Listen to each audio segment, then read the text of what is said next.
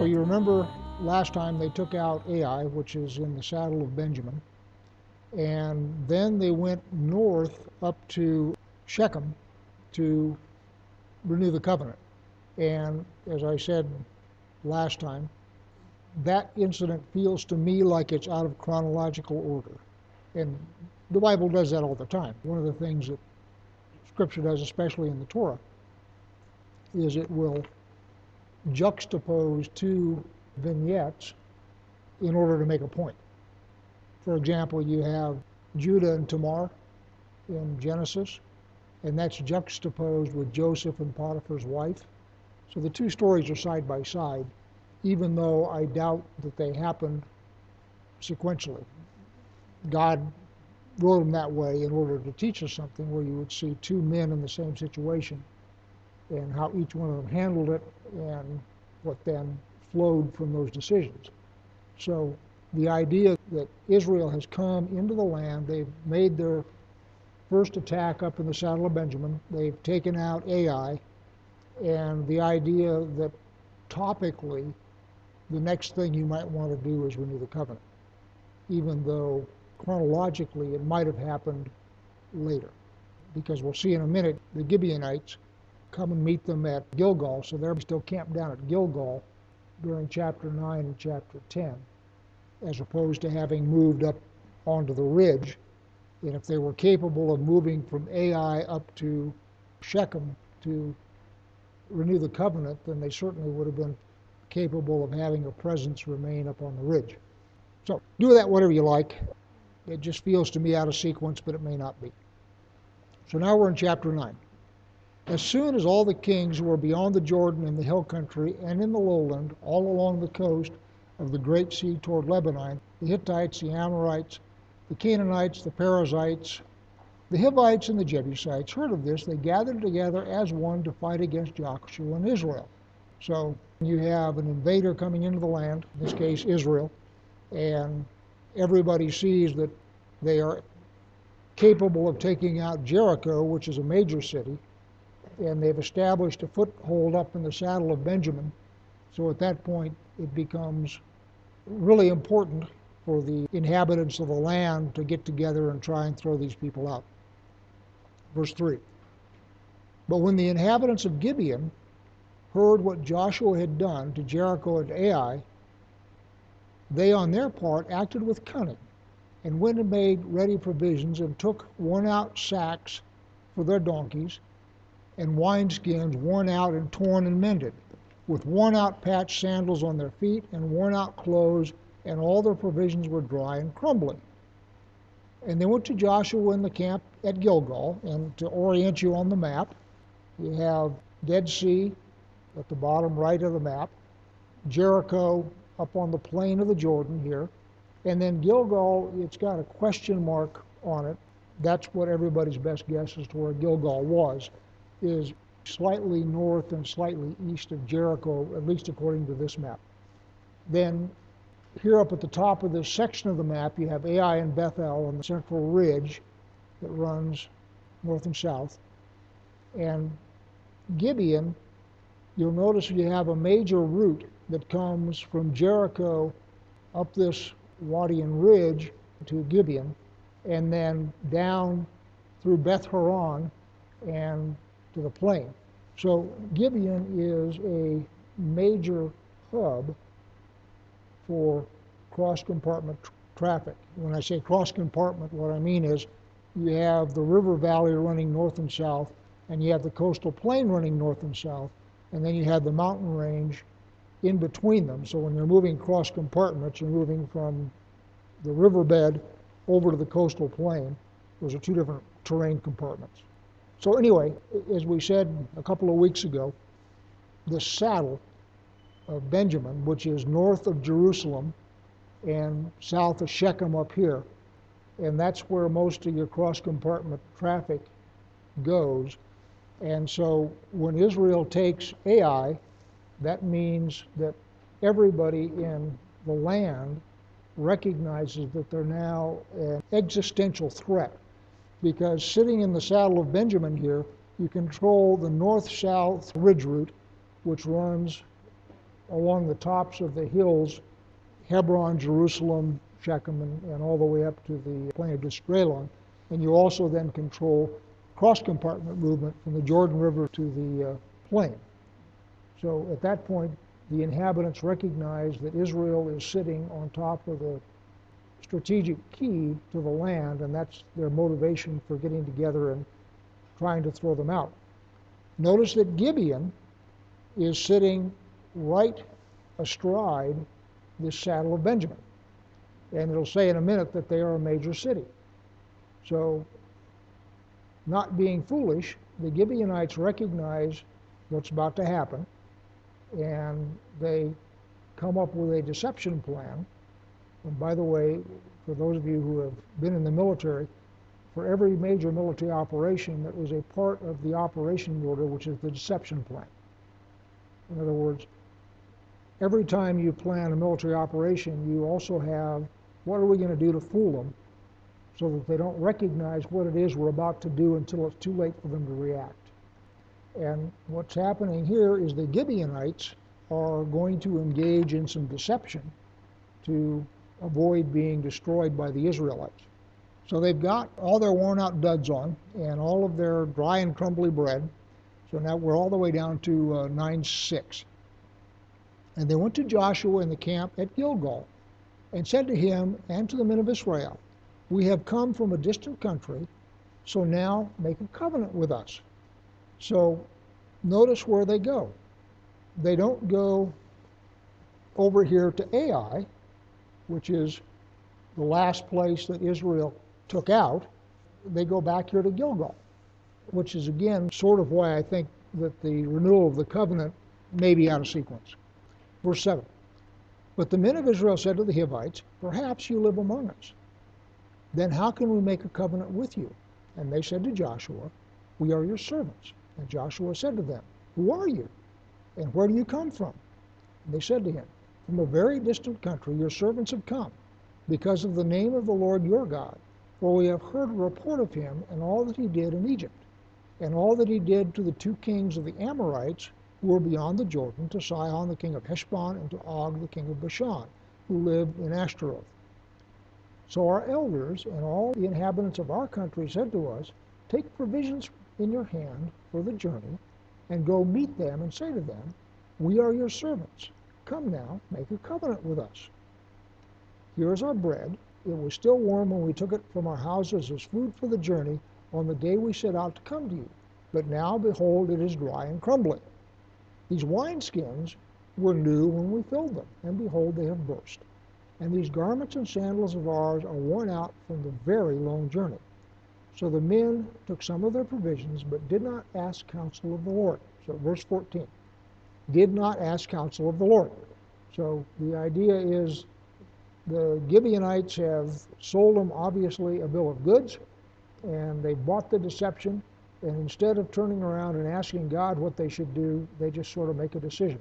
And by the way, this is the second time that's happened. The first time it happened was when they sent up scouts to Ai, and they looked at the place and says, this is no big deal. Send up 2,000 or 3,000 men, you'll police them up, and we'll be done. And they didn't take counsel of the Lord. They simply made that decision on their own. And of course, because of that, they didn't realize that there was a problem with Achan and his having taken some of the loot from Jericho. So they now have two instances where they have just said, this looks good, we'll do that. And in both cases, it does not turn out well. 9:15. And Joshua made peace with them and made a covenant with them to let them live, and the leaders of the congregation swore to them. At the end of 3 days, after they had made a covenant with them, they heard that they were their neighbors and that they lived among them. In other words, oh, shoot. Because remember, the instructions from God are, you don't let any of them live among you, because if you do, they will be thorns in your flesh. Now, we're going to see Gibeon again. What's going to happen is the Gibeonites, as you'll see in just a minute, are going to be made servants of Israel, drawers of water and hewers of wood. In other words, we're not going to kill you, but we're going to put you under servitude for the rest of your lives. What happens under Saul is Saul gets a wild hair and wipes out the Gibeonites. And God gets really chapped with Israel. 2 Samuel 21, 1 and 2. There was a famine in the days of David for 3 years, year after year. And David sought the face of the Lord, and the Lord said, there is blood guilt on Saul and on his house because he put the Gibeonites to death. So once they've made this covenant, God holds them to it. And when Saul kills the Gibeonites, and of course David here in 2 Samuel discovers what the problem is with the drought for 3 years, what David will then do is he will go and get Saul's remaining descendants and hang them in order to clear the guilt for killing the Gibeonites. Let's pick it up at 9:16. At the end of 3 days, after they had made a covenant with them, they heard that they were their neighbors, and they lived among them. And the people of Israel set out and reached their cities on the 3rd day. Now their cities were Gibeon, Parapheth, Beroth, and Kiriath-Jearim. So these cities are on the western slope of the Saddle of Benjamin. So the fact that all of these cities have now made a covenant with Israel pretty much gives Israel control of the Saddle of Benjamin without having to fight for it. Verse 18. But the people of Israel did not attack them because the leaders of the congregation had sworn to them by the Lord, the God of Israel. Then all the congregation murmured against their leaders. But all the leaders said to all the congregation, we have sworn to them by the Lord, the God of Israel, and now we may not touch them. So everybody is saying to their leaders, what do you got, cornflakes for brains? God told you not to do that.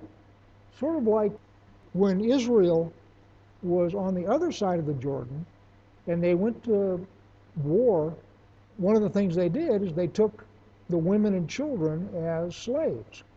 So the Midianite women had seduced Israel, and so they're bringing them back into the camp.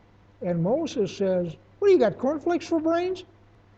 So now what's happened is the leaders have made a covenant with the Gibeonites, and the people are saying, what? We're supposed to destroy all these folks. What are you doing? So that's what's going on. So 9:20. This we will do to them.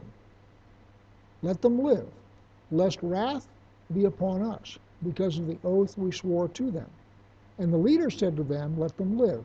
So they became cutters of wood and drawers of water for all the congregation, just as the leaders had said to them.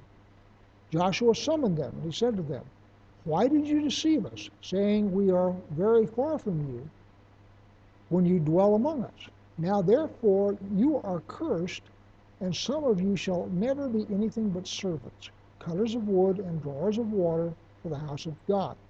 In other words, I can't kill you, but I can certainly curse you. 24.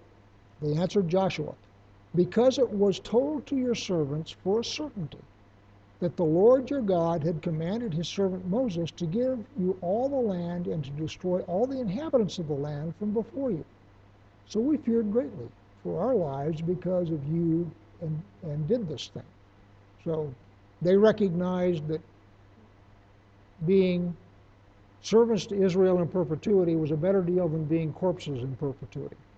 So they chose that route. Chapter 10.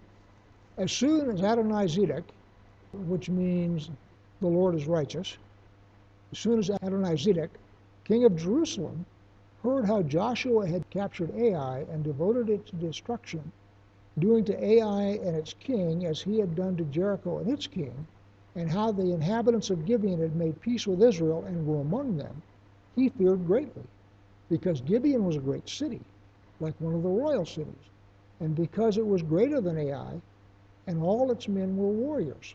And, oh, by the way, in parentheses, it's also strategically the key place in the land. And the reason it's a big city is because of its strategic location. It sits astride the cross of two trade routes. You've got the trade route that goes from the Jordan to the Mediterranean, and you've got the trade route that comes up the Central Ridge, and they both cross in that area around Gibeon.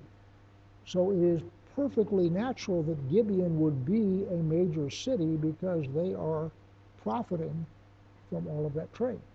The other point I wanted to mention, Adonai-Zedek in Hebrew is Adonai is Lord and Zadok is righteous. You remember at the time of Abraham, when Abraham has his little military operation after Lot gets captured by the kings that come over from the plain of Shinar, and at the end of that process, he meets with Melchizedek, and that's Melech-Zadok, the king is righteous, who was the king of Jerusalem. Now, what's happened to Jerusalem between then and now, I have no idea, because at the time of Abraham, Melchizedek is a priest of God Most High, and furthermore, the Jews believe that he was Shem, because remember, Shem outlives Abraham. And so the rabbis say that Melchizedek was Shem. Now, Christians like me think Melchizedek was Yeshua, because you have this riff on Melchizedek in the book of Hebrews and Psalm 110. Adonai-Tzedek, Melech-Tzedek, and so I'm thinking Adonai-Tzedek is a title and not a name, and Melchizedek may also be a title and not a name.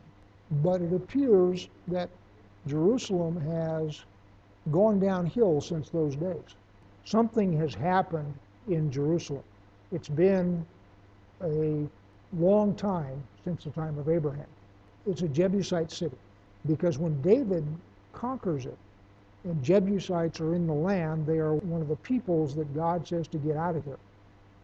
Jerusalem does not get taken until the time of David, and then it's a Jebusite city. Verse 3, so Adonai-Zedek, king of Jerusalem, sent to Hoham, king of Hebron, Piram, king of Yarmouth, and Jahiah, king of Lachish, and to Deber, king of Eglon, saying, come up to me and help me, let us strike Gibeon, for it has made peace with Joshua and with the people of Israel. Then the 5 kings of the Amorites, the king of Jerusalem, the king of Hebron, the king of Jarmuth, the king of Lachish, the king of Eglon, gathered their forces and went up with all their armies and encamped against Gibeon and made war on it. So now we've got Amorites. One of the things about names is Jebusites can be Amorites, and it just depends on the patrimony, and I haven't looked that up. But basically, these are the cities down here: Kish, Eglon, Hebron, Yarmouth, and Jerusalem. So these 5 kings are going to concentrate and come up here and besiege Gibeon, again, because they cannot allow Israel to retain the saddle of Benjamin. Verse 6, and the men of Gibeon sent to Joshua at the camp of Gilgal, saying, do not relax your hand from your servants. Come up to us quickly and save us and help us, for all the kings of the Amorites who dwell in the hill country are gathered against us.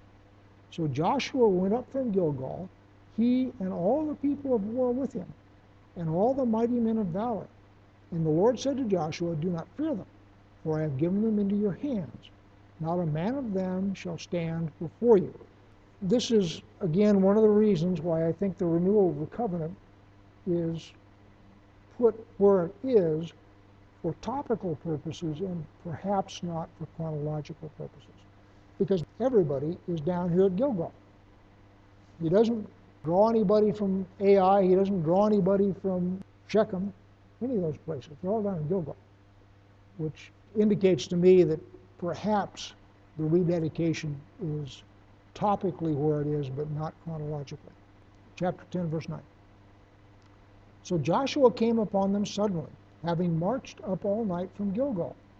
And the Lord threw them into a panic before Israel, who struck them with a great blow at Gibeon and chased them by way of the ascent of Beth Horon and struck them as far as Azekah and Makkedah. All right. The kings of the Amorites are coming up from the south. They're concentrating in the saddle of Benjamin against Gibeon. Joshua comes up from Gilgal, and you can see there's a scale here. This is about 15, maybe 20 miles. Now, having done this professionally for a good number of years, 20 miles a day is moving as an army.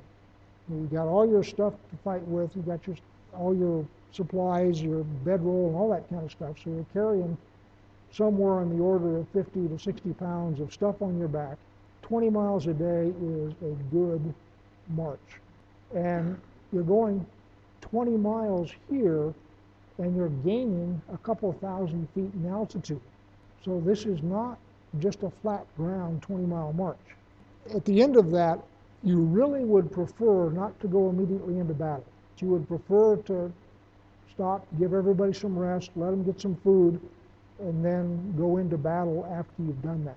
The idea of a march like that and then immediately you attack is very difficult. In addition to which, as we see, he's going to strike them, and they're going to go down the ridge that runs from Gibeon through Beth Horon and then out into the Mediterranean plain. By the way, there is a paved road there today, the same route. On this map, you see this little trail here that goes directly east from Jerusalem. That's Israeli Route 1. I don't remember what the number of this road is that goes through Gibeon and Beth Horon, but it is a major paved road in Israel to this day. You go to a map of Israel and you can see it. And this loop that goes around on the map, starting at Gibeon, going through Beth Horon, and then starts to loop south to Akita, is also a paved road today. Verse 11. And as they fled before Israel, while they were going down the ascent of Beth Horon, the Lord threw down large stones from heaven on them as far as Azekah, and they died. There were more who died because of the hailstones than the sons of Israel killed with the sword. Now, I have heard teachings on this that say that it was an ad hoc meteor shower and they were actual rocks. But they are described, at least in the English translation here, as both as stones and then hailstones. I don't know what God did. I wasn't there. But logistically, it's a whole lot easier to whistle up a thunderstorm and great big hailstones than it is to whistle up a meteor shower, because the problem with a meteor shower is they've got to transit the atmosphere. I think God is very capable of doing that. But, you have meteors that start off the size of footballs and they burn out before they hit the earth. I guess the way I would describe it is God doesn't do unnecessary miracles. Why do a meteor storm when a hailstorm will do? That's sort of what I'm thinking. But I've heard other teachers say, wow, you've got these rocks that are in orbit around the sun, and he arranged for them all to start falling right there and hit these people. And that may be the case. I'm not disputing this guy's take on it, especially since he used hailstones in Egypt. And he says, all right, any stuff that you want to save, bring it in the side, because anything left out in the field, people, animals, anything else, is going to be destroyed by the hail. So God has a history of using hailstones to destroy livestock and people. So do with that as seems good to you, but the idea of economy of miracles, I'm going for hailstones, especially since it says hailstones in the second instance. So all the way to verse 12. At that time Joshua spoke to the Lord in the day when the Lord gave the Amorites over to the sons of Israel, and he said in the sight of Israel, Sun, stand still at Gibeon, and the moon in the valley of Ajalon. And the sun stood still, and the moon stopped, until the nation took vengeance on their enemies. Now again, remember, they have marched all night. They have gone directly into battle, and they are now going into pursuit. And the pursuit that they're going to go on is 15 miles. So you're looking at a pursuit of 30 to 40 miles under combat conditions. So I got to tell you, I can imagine that these guys were pretty much worn out. And I would suggest that they were probably pretty much worn out by the time they entered the battle. Now, having said that, you all remember Jonathan when Saul says, anybody that eats until we've got all of our enemies is going to be put to death? Jonathan doesn't get the message, and he's going along and he grabs a bite of honey, and that revives him, and Saul then is going to kill him, and everybody says, wait, you don't kill your own son, especially since he just won the battle for you. I don't discount the ability of God to keep the soldiers of Israel energized. All I'm saying is in the natural, what they're doing here is tough to impossible. So 13 and a half. Is this not written in the book of Jasher? The sun stopped in the midst of the heaven and did not hurry or set for about a whole day.